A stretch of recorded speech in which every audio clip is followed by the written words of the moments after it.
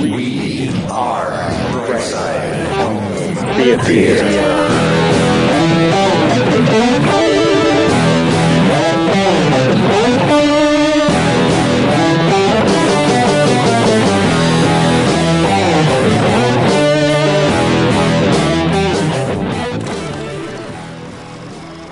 Hey, home theater nerds, welcome to the Brightside Home Theater Podcast. A home theater podcast that's all about the experiences, the sights, the sounds, the scenes.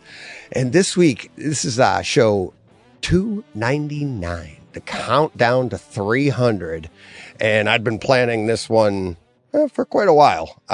What we're going to get into, we're going to cut away from DJ in 2023, and you're going to hear the very first episode. It's actually called the second episode, I believe, because I had a coming attractions one when I first started, just to let everybody know. I didn't have any listeners, but just to get a quick one out there. So I did a coming attractions, but this was the first ever podcast that I did by myself.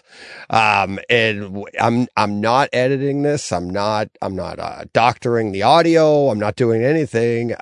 Cause I want everybody to hear how far we've come. You know, we've learned a lot. John and I learned a lot doing Brightside Chat.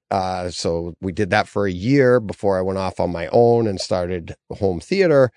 And, just how much I've learned since then, being able to talk and not have to edit it after the fact. You probably can't, I don't know, see if you can pick it up, but I remember doing this podcast and it's like, I'd think for something, I'd go to say something and I'd stop and think and then be like, and then I'd have to go back through and edit everything out, all the gaps.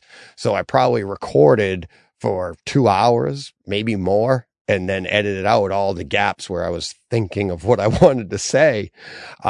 So you'll get to hear that. You'll hear the awful audio quality. It's, it was fun. And it was, just like our home theaters, you don't start off doing everything right and doing everything the best. And, it's a work in progress. And this podcast is just like our theaters. It's always under construction. It's always being worked on and tweaked and that's part of the fun. So, thank you everybody for listening along for all, this many years. We started in 2019. This podcast came out, the first week of November in 2019. And been building ever since. So coming up on 4 years, it'll be in November, but now we're at 300 podcasts later this afternoon with Steve and John. And but thank you to all of you guys, the listeners. When I used to have to sit down here by myself and just talk like I am right now.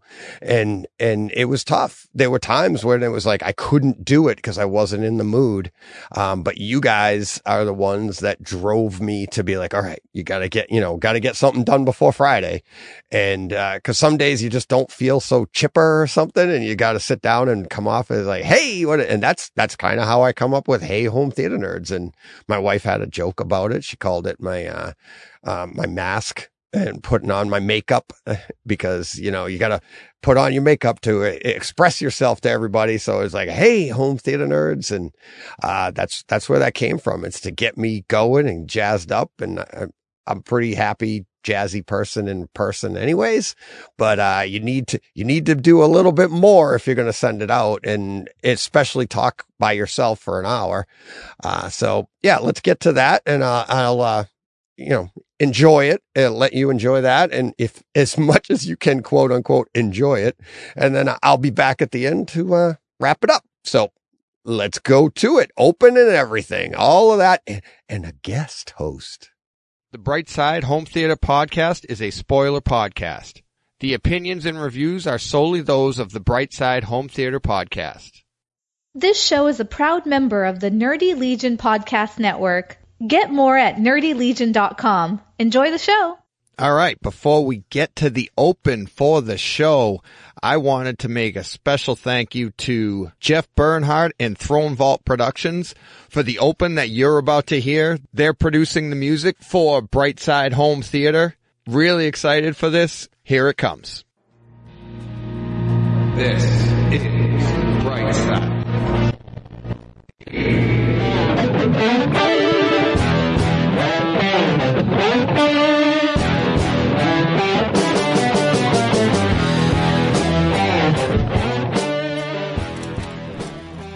It's Friday, home theater nerds. Time for the second edition of Brightside Home Theater. Today we'll be talking about Star Wars.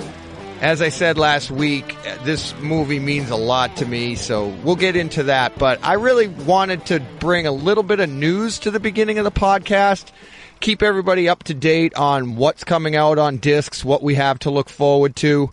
So to do that, I reached out to a friend of mine on Twitter, Justin from HighDefDiscNews.com, and he runs a Twitter page. You can find him at High Def Disc News as well.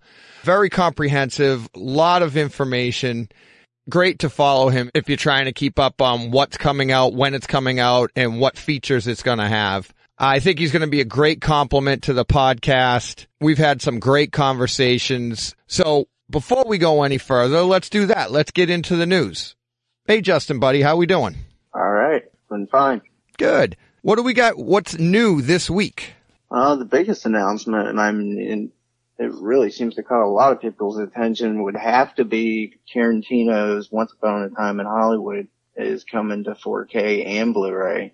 And it's not coming to those two formats in just any way. It's coming out in 6 different releases. That's pretty interesting.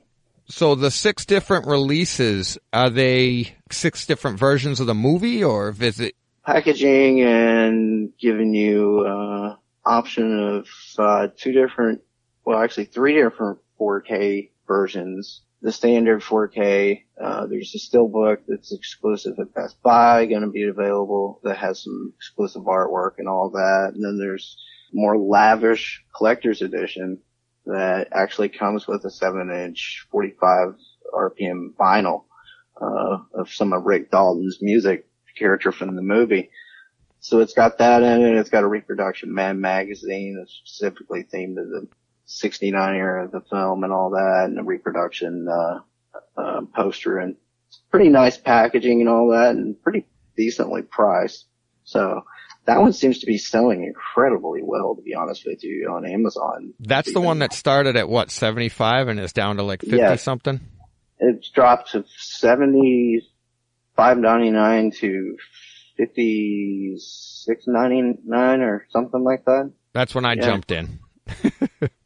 Yeah, it really, you and I were talking about that price, what that would be, speculating before I even knew. Yeah. When I was going over that, news, and I expected it was going to be pretty expensive, but I think it's selling so well that it's going to probably remain in that price.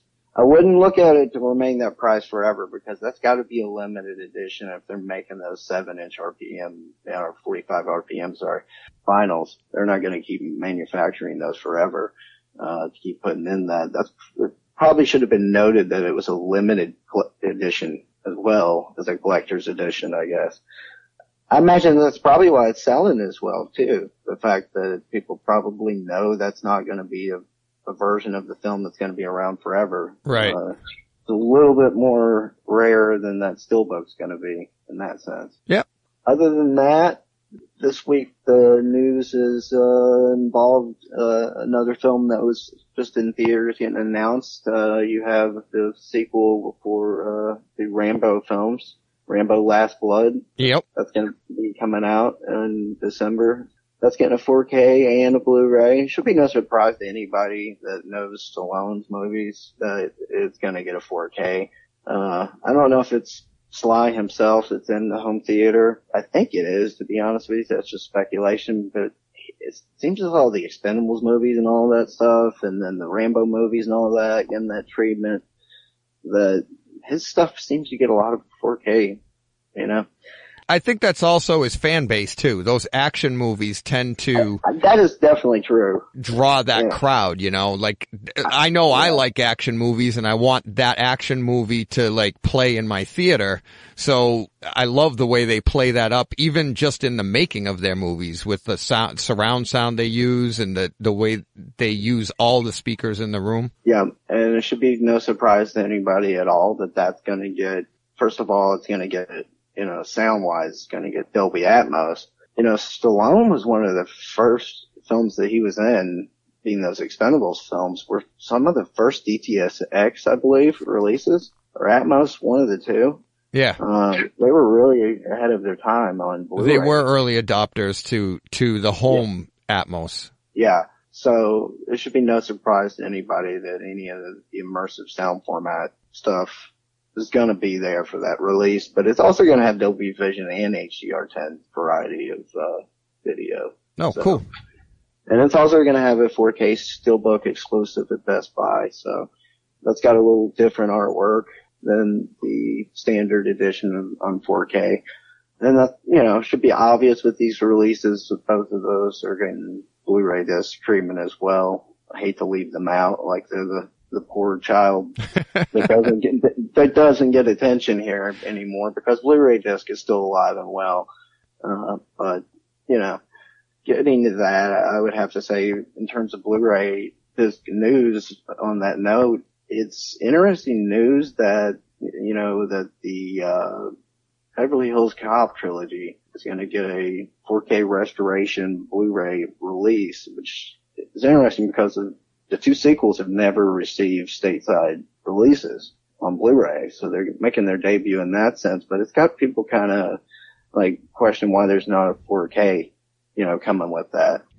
Like money grab, maybe? They'll release it later? Sometimes they do that to make up, honestly, with the actual fact that it takes them so much time to actually get the restoration done, and you know, time equals money, that they do that. You know, I will not be in the shyest bit of telling you, as somebody that gets along well with Paramount, that Paramount last year, I believe it was last year, with It's a Wonderful Life, when they did the streaming version of it in 4K, was testing the waters, one, and they were doing what I was talking about as well. They were trying to probably make back money in some way on the restoration effort that it took. And if you watch the, you know, the featurette that was with it in the 4K digital release and now in this release, they talk about that restoration, how much effort was put into it. So I think that's how they justified doing the restorations these days, you know,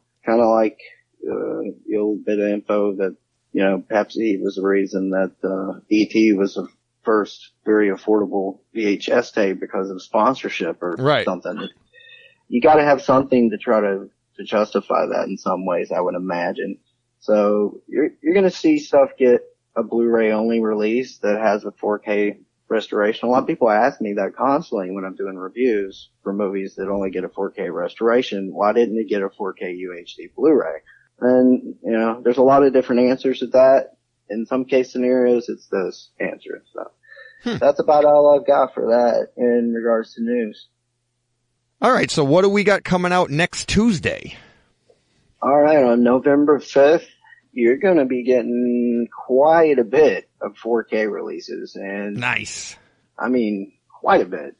They're going to be cataloged. They're going to be theatrical releases as well. It's kind of a mostly looks like theatrical releases are going to get just a few, but it's going to be mostly catalog stuff here. So be ready for that. In terms of new theatrical releases, are just now getting their debuts, and they're going to come to 4K. You're going to have Fast and the Furious presents Hobbs and Shaw, and that's going to come to 4K with a steelbook exclusive to Best Buy on 4K as well as its counterpart on Blu-ray, obviously.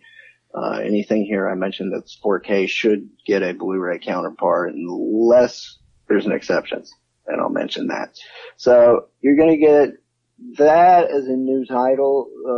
You're also going to get Scary Stories to Tell in the Dark. That's going to get a Best Buy exclusive steelbook as well. and we'll get a Blu-ray treatment on the other end as well.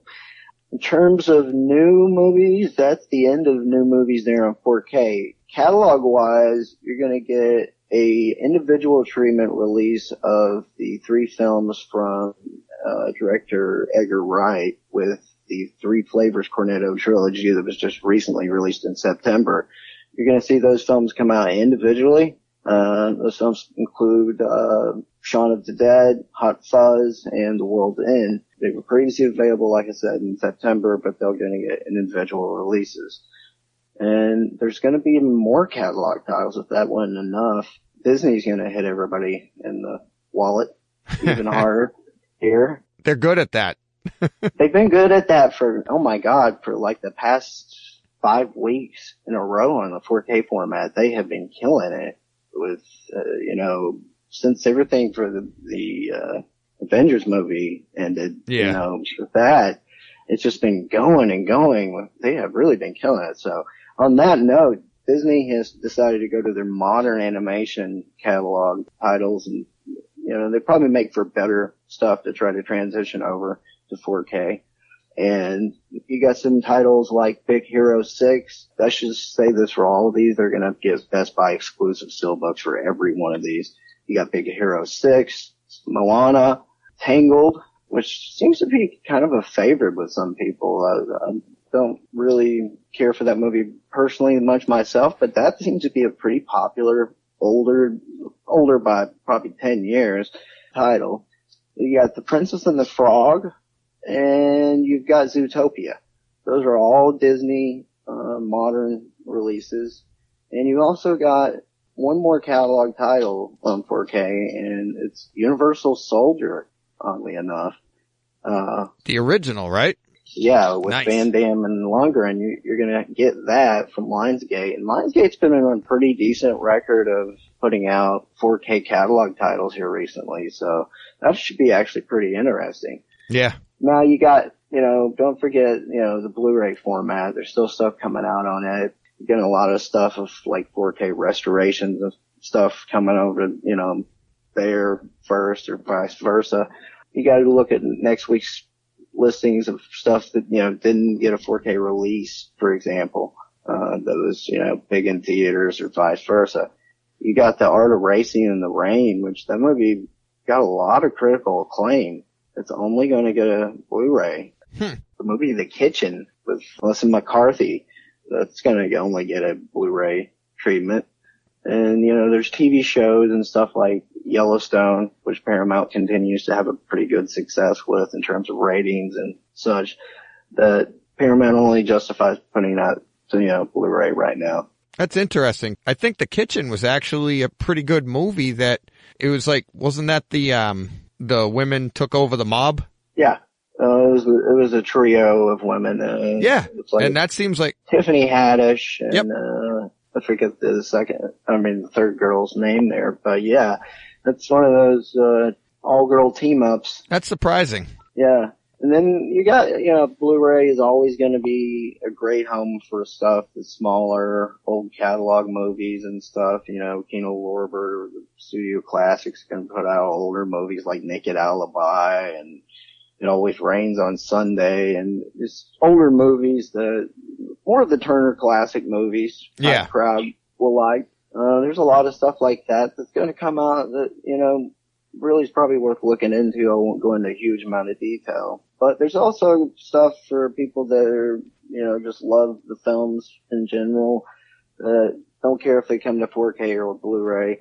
If you love film in general, you'll really love the fact that Memory, The Origins of Alien, which is a documentary about the movie Alien, is going to be coming out. And that movie's been getting a pretty good amount of critical acclaim.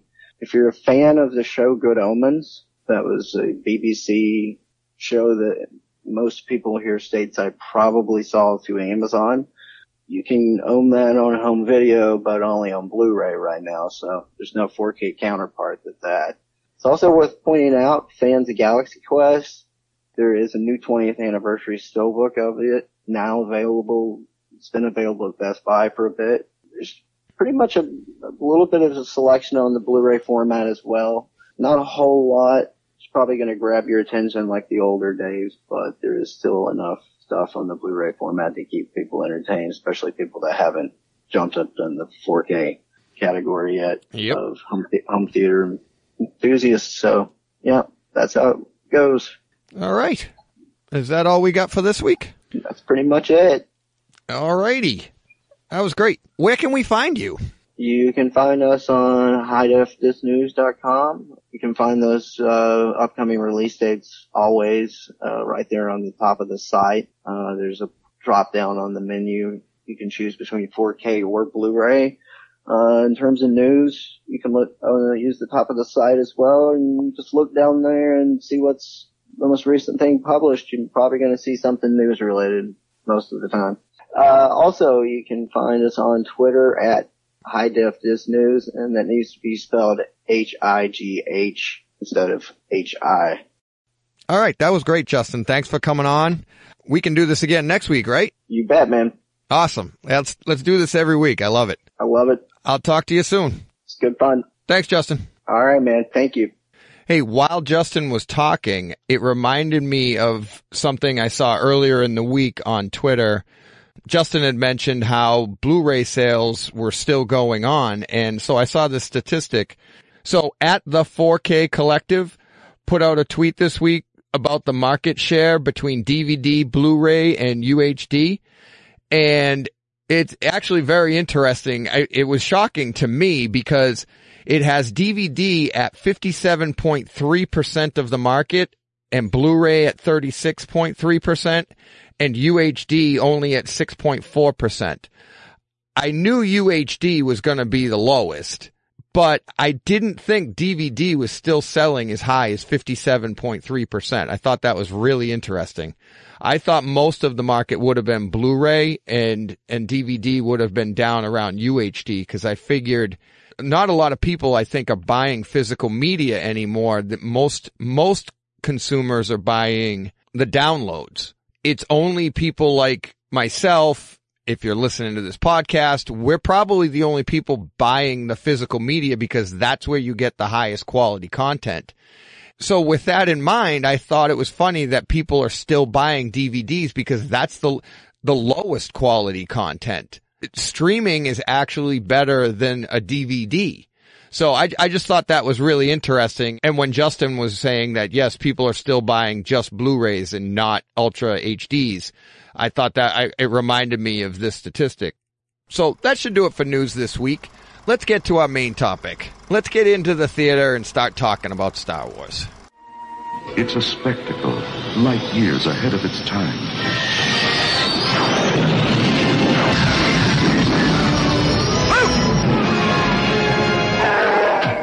It's an epic of heroes and villains and aliens from 1,000 worlds. Go that way. You'll be malfunctioning within a day, you nearsighted scrap pile. Star Wars, 1 billion years in the making. The Force will be with you, always.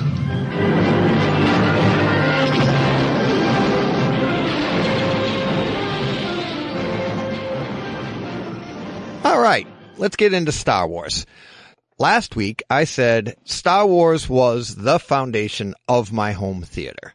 And to this day, it is. I was 7 years old when this movie came out, and it affected me the rest of my life, all the way to the point that here I am, I'm starting a podcast talking about movies, and that all started in 1977 when my dad took me to see Star Wars.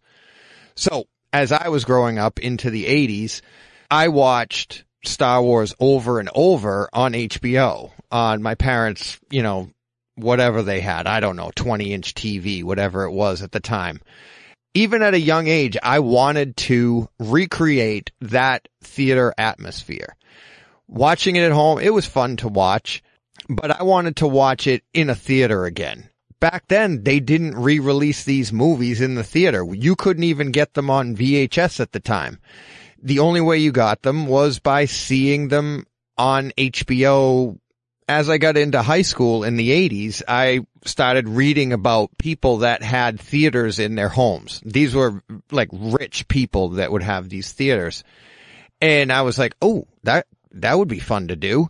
So I started looking at how you could do it. And then I graduated high school in 88, and I started with a little receiver I got at Radio Shack. I had 2 speakers, as I said last week, and that to me was better than just the speakers off of the TV.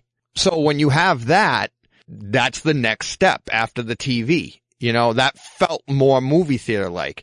And as I started talking to people about what I was doing, people were like, oh, did you hear about this? And if you get a hi-fi VCR, as they called it, you could play surround sound, and it was Dolby Pro Logic was just coming out after Dolby Surround. All Pro Logic meant was it was logical to have a center channel speaker. So that's how I started, and I couldn't wait to watch Star Wars in my surround sound. So I slowly built a theater still in my parents' bedroom. I didn't move out until I was 22, 23 years old. And all the while, I wanted to build a theater. I wanted that atmosphere. So once I got the idea of owning a home theater and knowing I wanted to have a home theater in my own home someday, every time I went into a home, I'd look at the rooms, look at the dimensions, and be like, could I put a theater here? Or if I went into somebody's house and they had a basement and they took me in, I'd be like, I could put a theater over here. Everywhere I went, I wanted to put a theater in so that I could recreate that atmosphere of when I saw Star Wars. Of course, my library starts to grow in VHS. Obviously, mostly action movies. Die Hard is another one. But always going back to Star Wars. Every time I upgraded a piece of my system, I would watch Star Wars again to compare it. Fast forward, I get married. We're shopping for houses later on. Every house I'm looking at, of course, I have to be able to fit a home theater in there. The house that we ended up building worked out perfect. I had a spot in the basement. I could put my home theater in there. I've talked to a lot of people about how to build a home theater, where to put the speakers, where to do this, where to do that. I always wanted that theater atmosphere. When you went to the movies, what was it like? You couldn't see the speakers in the front. They were usually behind the screen. When I first went to projection, I went with the acoustically transparent screen so that I could put my speakers behind that. I have since learned and seen the difference, especially with 4K. That can compromise the picture a little bit. So I've since moved my front channels to the sides and my center channel underneath, but I still want those speakers hidden. They're behind cloth. I want that atmosphere. When I watch Star Wars, I want to feel like I'm in a movie theater. When I watch any movie, I want to feel like I'm in a movie theater.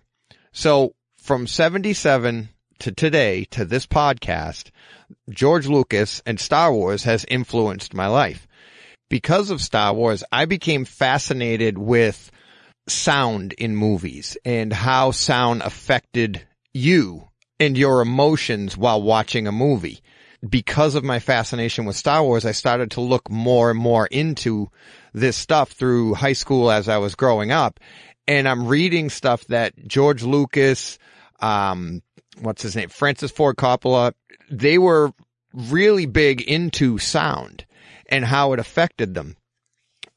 I don't remember off the top of my head, but I do remember hearing many times, sound is 70% of the presentation. You can debate back and forth. I just know that in my conversations, that comes up. I've seen demonstrations where it's like they can change your focus of what you're looking at on the screen just by changing the way the sound works. And it's really pretty cool. You don't realize how your senses are working like that, but your senses watching a movie, if the sound is moving around the room, and again, not to get it, I want to talk more about Star Wars, but I'm trying to just give a little background on how much this affects you and how much it means. But anyways, so when Star Wars came out, Lucas thought that the sound for the movie was so important that he worked with Dolby Surround to put out the best sound that he could, to the point that he restricted theaters on getting the best sound unless they had the approved Dolby system. You could still get the movie, but you wouldn't get the 70 millimeter cut of the movie. You would just get, I think it was like a 35 millimeter cut or whatever, and you would see the movie in regular stereo, and that was it. So when the movie was released, there were only like 30 something theaters, I think, at the time, if I remember right, at the time, that had the Dolby approved surround systems in them. 30 in the country. After the release of Star Wars, Dolby was inundated with requests. How do we get this sound? Because the public wanted to see this movie in the Dolby surround. So the theaters were calling Dolby to get that system into their theater so that they could get the 70 millimeter cut. And basically the explosion of Dolby and Dolby surround happened because of Star Wars. You Google any of that, you'll find story after story about it. That's how obviously I didn't Google it in the 80s, but I would read stuff in, I don't know if it was Popular Mechanics or, I read Popular Mechanics, magazines like Sound and Vision, whatever they were back then. I don't remember off the top of my head, but anything I could read, I think it was even in Star Wars movie magazines and stuff. But Lucas's love for sound is very well known, and if you're listening to this podcast, you probably already know that. But that's how my love for this started, and then it is really, picture has always been second to me. It's only been recently, and I'm not saying in the last few weeks because I just got a 4K projector. I'm saying like picture has always been the last thing to me, because if you had a big picture, that was impressive enough. But if you had really good sound in a decent picture, you could really get the atmosphere. So if you go to your local movie theater and they have crappy sound, you're going to know it, and they're going to have a big screen. Okay. But if they have a big screen or a slightly smaller screen, but the sound is unbelievable, you're going to notice that, and you're not going to walk out of there going, well, the screen could have been a little bit bigger, because you're going to be blown, I think, in my opinion, you'll be blown away by the sound. So a lot of what I want to get into would probably be the sounds, but in this day and age where we're getting the new 4K versions of movies, which really shows some restoration. It takes a lot to restore a 4K from what I understand, because not only do you have to bring it into 4K, but if it's an older movie and the special effects weren't as good, then you're going to have issues.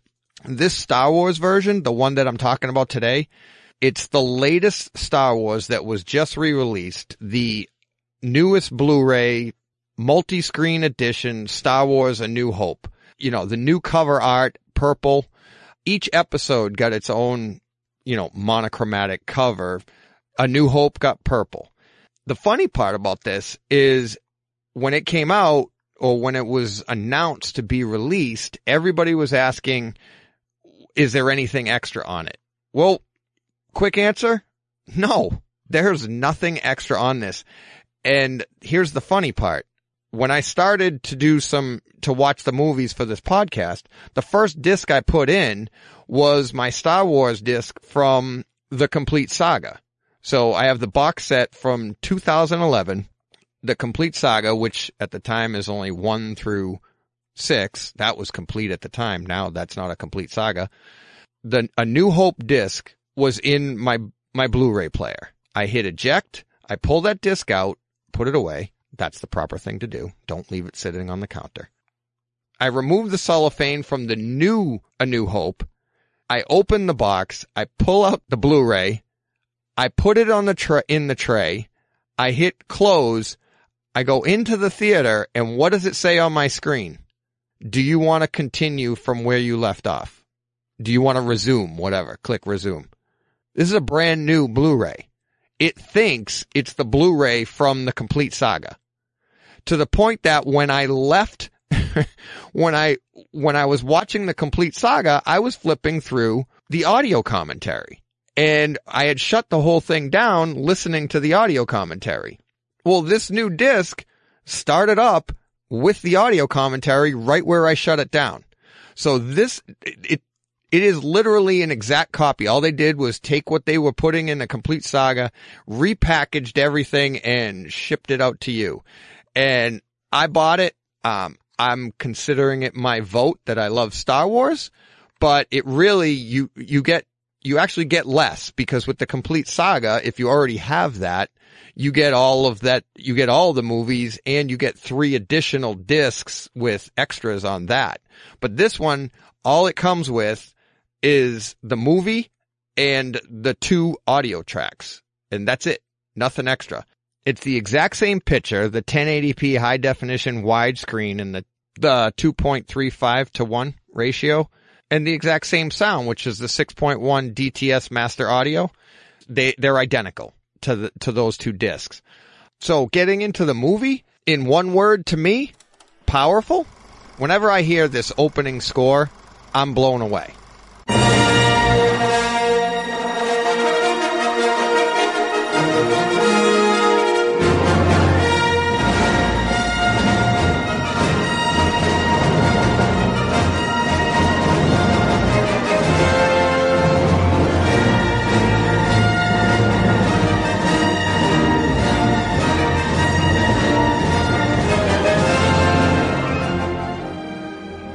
So that opening score, I wouldn't consider it reference material. I wouldn't consider it like, so when I want to show something off, I don't bring people into my theater and play the opening score, but it's so iconic. It's so much fun to listen to. I get chills when it comes on, and you're sitting down and you've got your little bag of popcorn, your soda, and you're just like, all right, I'm going back to 1977, and you hear that opening theme.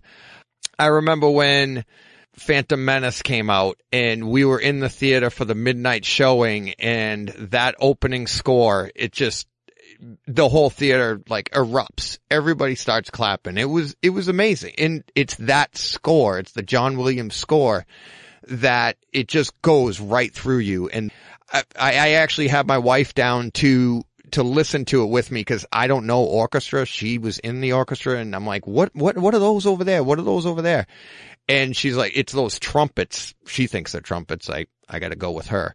But I thought they were trumpets too. But those trumpets that open it, they go right through you. I mean, it is at reference level. It is it's borderline painful, but I love it. And then as the score goes on, it's like it first comes at you as a big blast, and the room is just filled with sound. But then as it quiets down, the score, and even throughout the movie, the sounds of the different instruments are at different parts of the room. And it's so much fun to go through and listen to. And like I said last week, it's like sometimes I'll sit there and listen to a movie with my eyes closed, and you'll hear, and it's like if you close your eyes and you're not concentrating on the actors and what's going on the screen or any kind of special effects, you start to notice that it's like, hey, wait a minute, there's some horns over here, or there's cellos over here, or the bass is boom, boom, whatever. I'm not going to do the bass for you. But obviously John Williams is a legend, and this movie is one of the reasons why, which everybody knows. Getting into that opening scene after you have the crawl, the Star Wars text crawl, you have probably one of the most iconic openings in movie history, and that is an Imperial cruiser flying over your head. And in the theater now, it's like, it looks beautiful in this 1080p transfer. And I'll probably be saying this a lot today. I can't wait for 4K, because it does look beautiful in 1080p. You have the black of space and then the white cruiser coming over, and then the sound, it comes from the back of the room and it rumbles over your head, which, yeah, I know in space there's no sound, but for the effect of the movie, it really brings you right into the movie. So the sound in this and the image of a Imperial destroyer flying over your head, and then you have Leia's ship being brought up into the Star Destroyer with that image and that sound, that ship is being sucked into the Star Destroyer. You are being sucked into this universe. That is how Lucas brought you in for the first time in 1977. You weren't on Earth anymore. You weren't in Kansas. Here you were in the middle of space, in the middle of this story. And it was all of that sound and picture that really, really sucked you in. And then, of course, we go inside the ships and we see the rebel soldiers lining up for what is about to be the invasion, or, they're going to board the ship. And in the 1080p, it's, having grown up watching this on like I said, a 20-inch TV on HBO, the way that R2 looks, the way that C-3PO looks, you could see the grain, or the grain in the metal in the top of R2. You could see the wear and tear on both droids. You can make out what kind of cloth the rebels are wearing. When Vader comes through, you see the detail in his mask, and you see how he's not clean, he's not pristine, he's been in battles, he's dirty. Just the detail that you have in this, that when this goes to 4K, I think it's going to be amazing. But the 1080p, there's so much detail there. The first time you see Leia in that background, she's wearing all white, but the background is like very dark. So you have that contrast there that on the big screen, it's just what an introduction to Princess Leia. And I think that contrast really, really plays well on the big screen right now in the theater. When we jump to Tatooine and the droids, the screen, to me, it's so bright, it looks grainy. And I know it's sand, and sand has grains in it, but I mean, everything is just, I don't know why. For me, it didn't feel like that's one of the weaknesses in this disc, in that it felt a little bit too grainy to me. Maybe because it was so bright, I'm not really sure. But that one there, I'm hoping in a 4K that'll smooth some things out. The other part that I thought was a little bit lacking was, say, in the, the sand crawler, when you see the R2 and 3PO inside the Jawa's sand crawler, and it's very, very dark in there. I'm hoping that in a future 4K release that maybe some of that the background will get fleshed out. I still don't mind it now. I love the scene. What you can see is pretty crisp, looks really good. You have great background noises in there, a lot of fun to listen to. The jittering going on, it feels like the screen's shaking a little bit, the room, you hear the noise. That is a lot of fun. Little subtleties like that, I always think are kind of fun. They're not just the big ones like a Star Destroyer flying over your head, but the subtle little things, the atmospheric, the sounds that can create ambience. So another scene that has always been pretty iconic to me, which is probably to most people like, why would you consider that iconic? The first time we meet Luke has been iconic to me because when I was a kid, I always thought Luke was wearing all white. If I wanted to dress up as Luke Skywalker, all I needed was a white gi and a belt, a Star Wars belt that you could make with like a belt and some boxes and electrical tape. You make a makeshift lightsaber to hang off the side, and hey, in the 80s with that haircut, you were Luke Skywalker. But I don't know if it was the Laserdisc version, because each version the color gets better and more accurate. But Luke isn't wearing a white gi. He's wearing maybe a white gi top that you can now see the filth on it from working, in a desert. But his bottoms are almost like a muted pea soup color.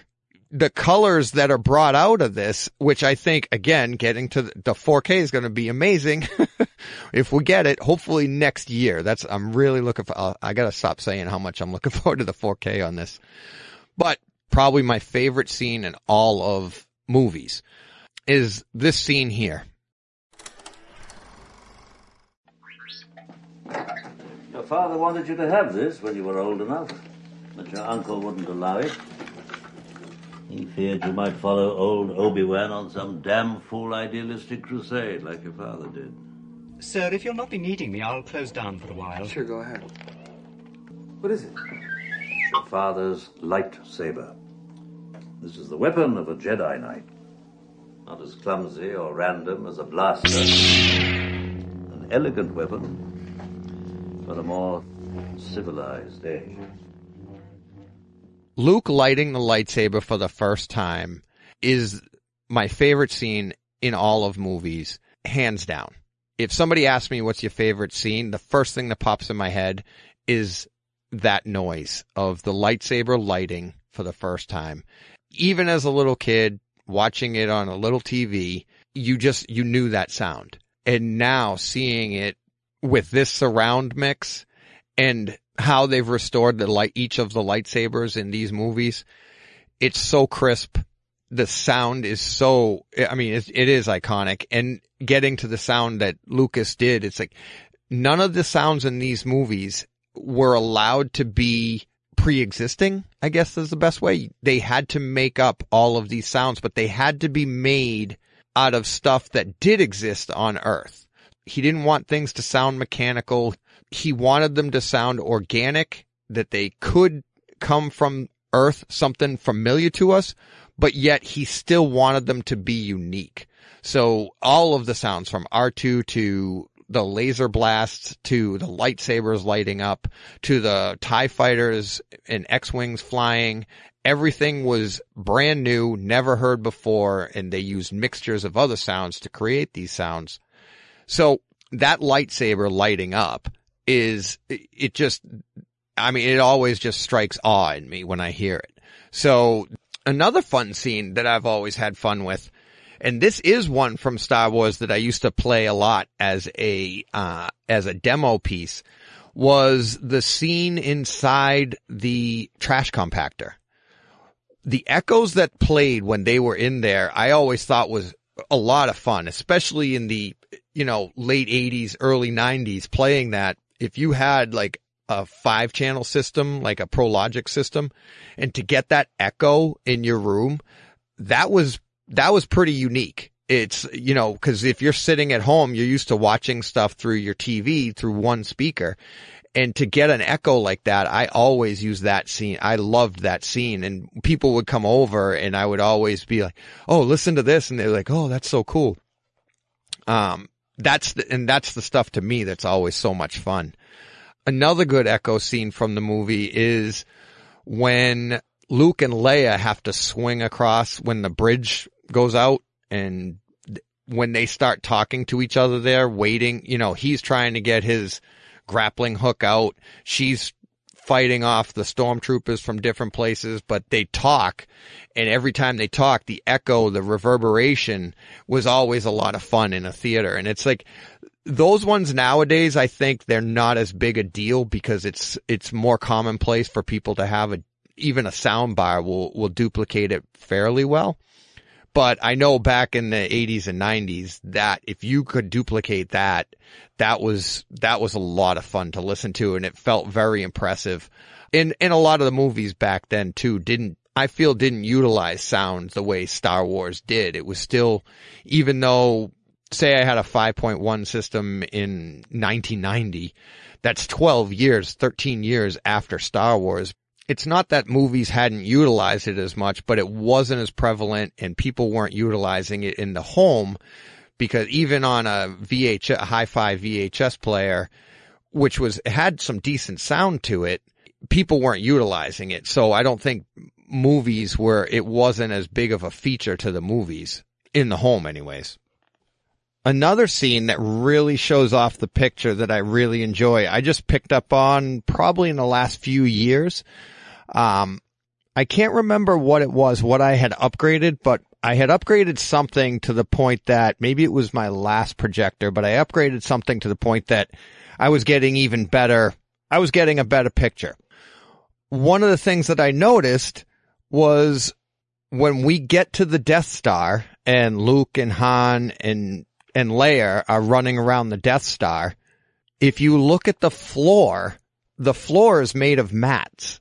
And I had never noticed that before, but it's fun to look at now. If you look at their feet, every time they take a step, you could see that glossy black floor. You can see the floor flex like a gym mat.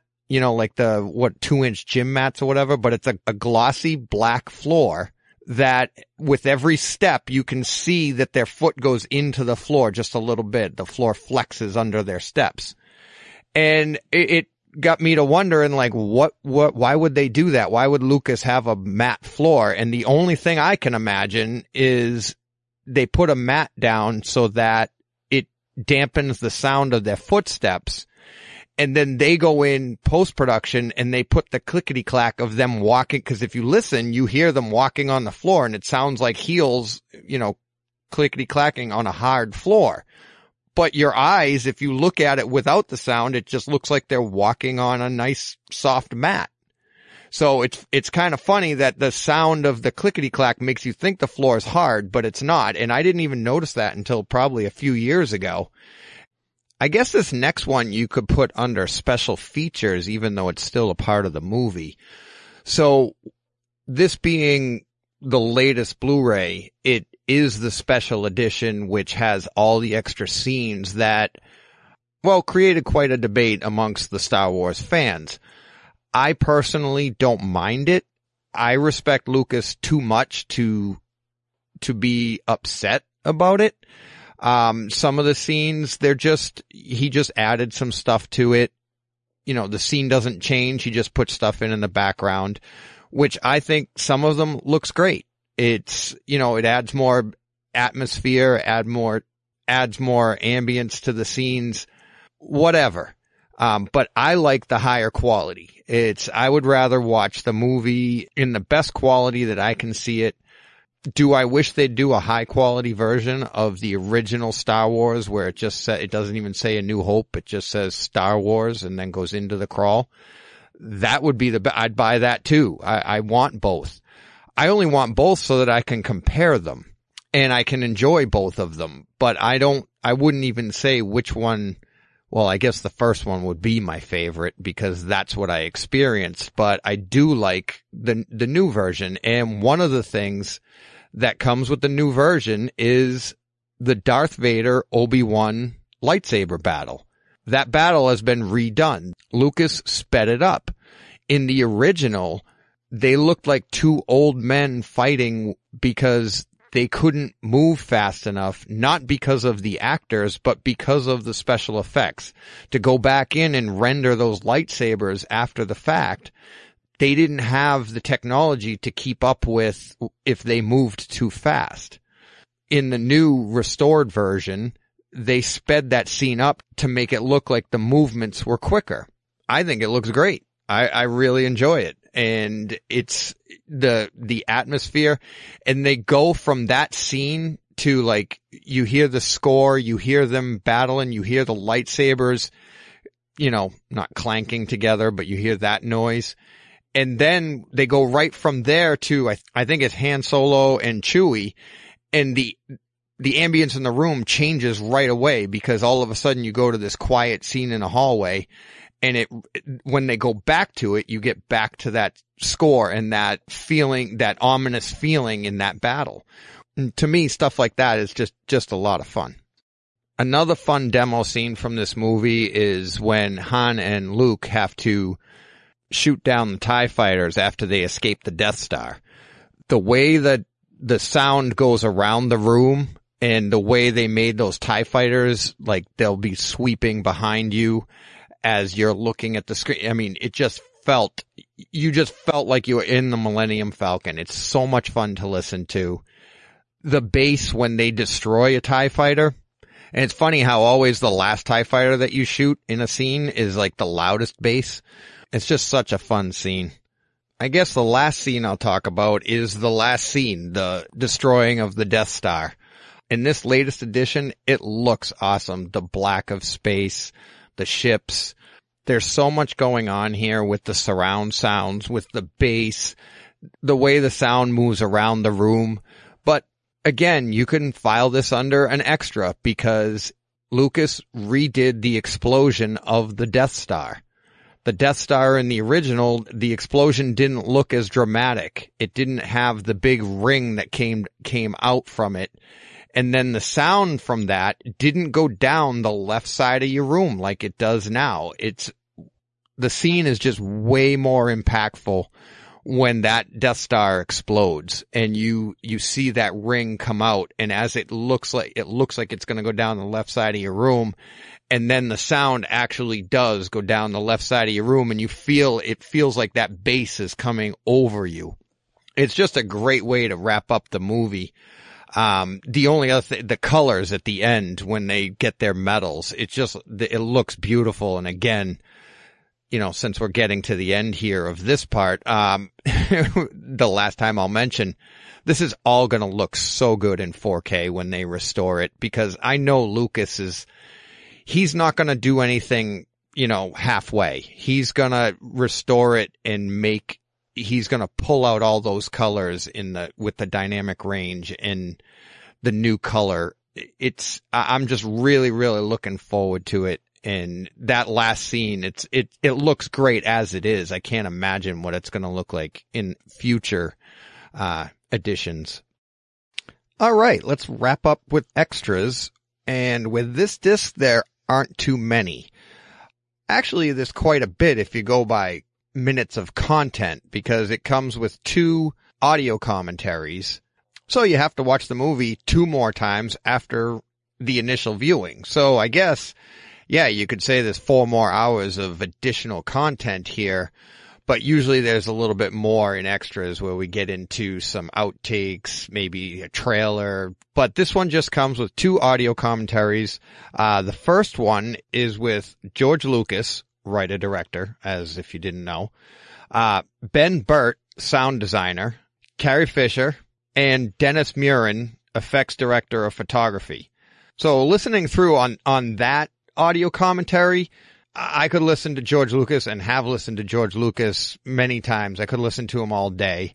There were a few notable things in there, like George Lucas talking about inventing hyperspace, because back in the 70s, there was no such thing as hyperspace, and he has a pretty interesting story on how they were so used to it, because when they were making the movie, they were like, okay, we're going to do hyperspace and we're going to do this. And they invented, and he was just trying to come up with a way to get from point A to point B, and how do you do it quickly to move the movie along. So we invented hyperspace, but then it became a matter of fact thing during the production that when he saw it in the theaters, he realized like how everybody in the theater was like, wow, it's hyperspace. And he was like, oh yeah, this is a cool thing. I forgot.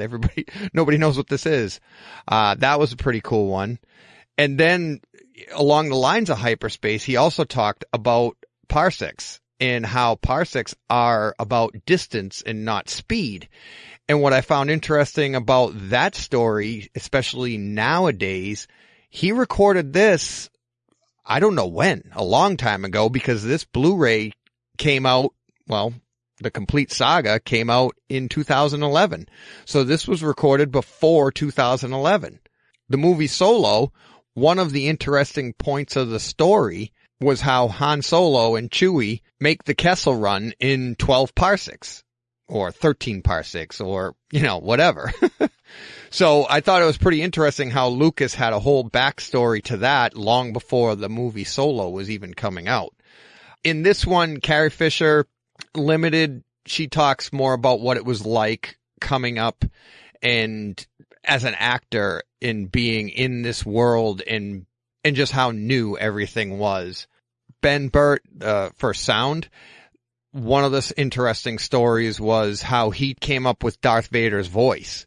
And according to the script, Vader was supposed to be like on life support. So he had different versions of how Vader would sound and with the breathing. And I think he said in one version, it was like, he was like a walking emergency room. It was a lot of noises and beeps and stuff. And they simplified it down to what we know now.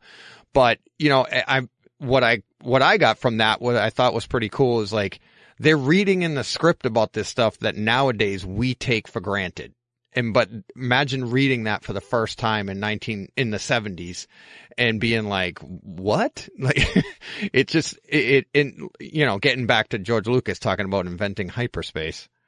Dennis Muren was really cool too, because as you're watching the movie, he'll pop in and tell you about a scene how they shot it, how they shot those desert scenes, how they shot those space scenes. one of the things I really liked was how they used the models to create the illusion of size and scale. And like, it'd be a tiny model, but they would use even a smaller model, like when the Millennium Falcon was coming into the Death Star the first time. And he's like, I think that he said the model for the Death Star was only a few inches, big, but then they put a tiny Millennium Falcon in front of it, and it gives that illusion of this giant space station. And in real life, it's just this little tiny globe, a little ball that you could hold in your hand.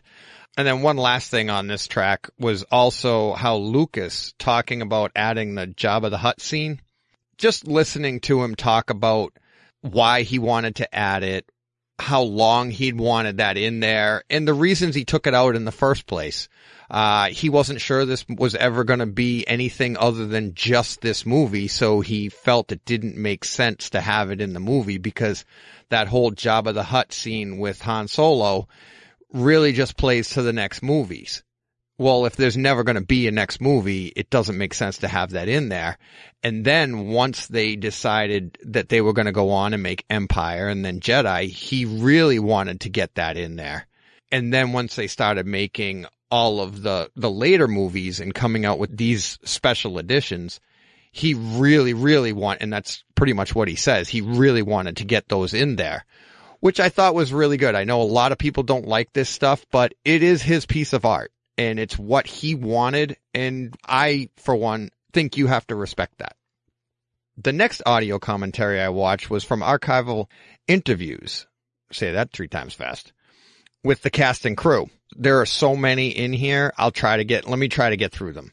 So we have Kenny Baker, Ben Burt, Richard Chew, Anthony Daniels, Peter Diamond, John Dykstra, Richard Edlund, Carrie Fisher, Harrison Ford, Stuart Freeborn, Alec Guinness, Mark Hamill, Paul Hirsch, Gary Kurtz, George Lucas, Peter Mayhew, Ralph McQuarrie, Dennis Murin, Norman Reynolds, Phil Tippett, and Robert Watts.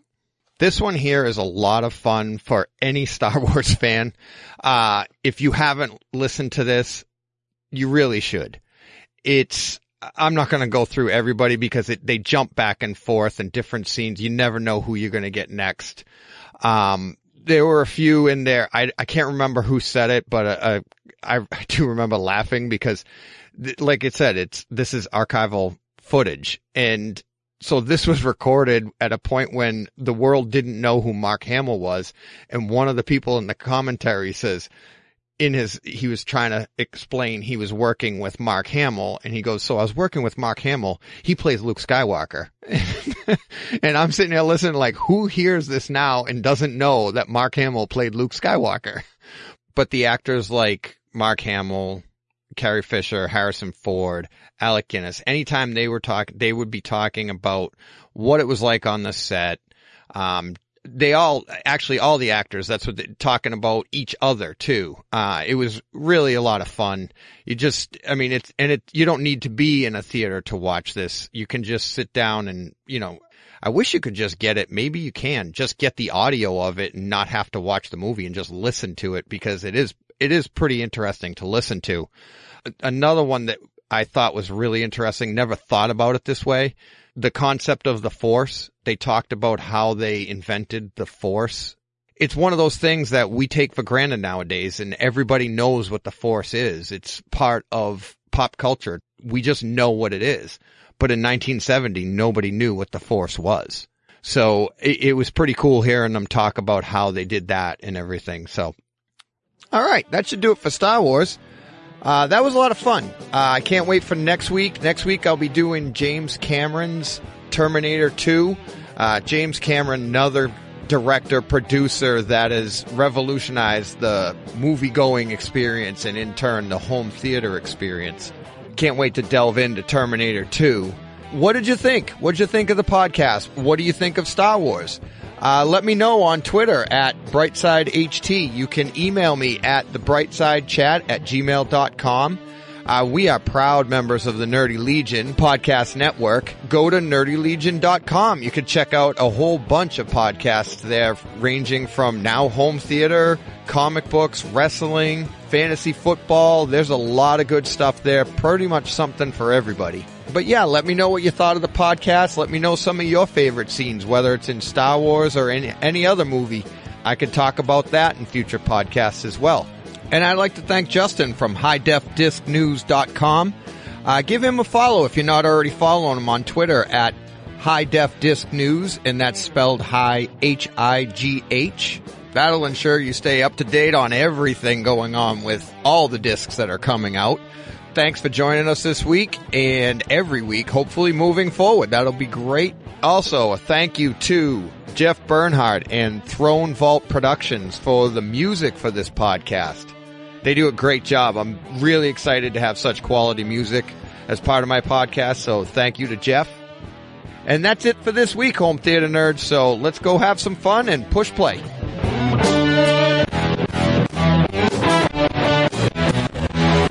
So what did you think of that, huh? Audio's a little different now. And I mean, it's just way more engaging now, way more. I can't even believe I put that out. I'm just kidding. And how about Justin too? Yeah, Justin started out with me, and he had reached out to me, or I reached out to him on Twitter, and we hooked up and we recorded, just to do those, discs and stuff, but it ended up getting harder and harder to schedule everything week to week, and then having to be able to bookend these things. And we just weren't able to keep that up anymore. And I just needed to keep pumping out content, as anybody knows. And he found out, he tried to do a podcast on his own, and it's like, you're like, all right, it's scheduling people and stuff like that. It's hard. So we just found it. I would have loved to have kept him going, but it was tough to just the scheduling purposes. And then, COVID hit, and it got even more tougher. And, it was, it's a shame, but it was fun having him on early on, and we've been friends ever since. But yeah, so that was it. That was the very first whole podcast, Brightside Home Theater podcast. And, ever since it's, we developed Takeover Tuesday. We brought on, John came here, and then we brought Steve on, and what a progression. And, thank you to everybody out there for listening, subscribing, Patreon supporters. We're going to talk about all of this stuff later. 300 episodes.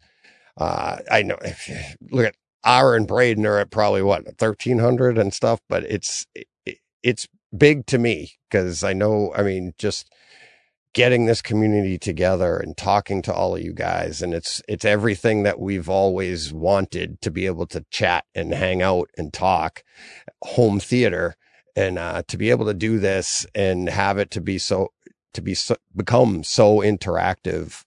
Very appreciative of you guys.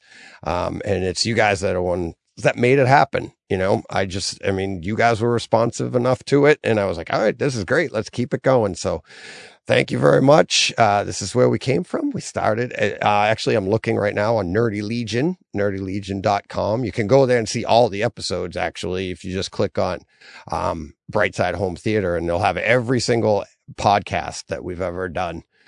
Is there at nerdylegion.com, and that'll be in the show notes. But this came out November 1st, 2019, it says there. So there you go. All right.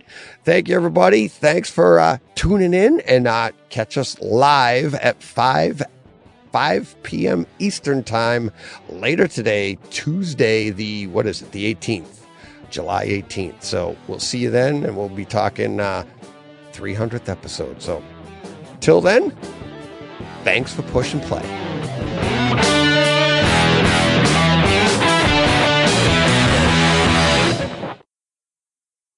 Hey, Fred. This has been a Hey Fred production, with theme music by Jeff Bernhardt and Throne Vault Productions.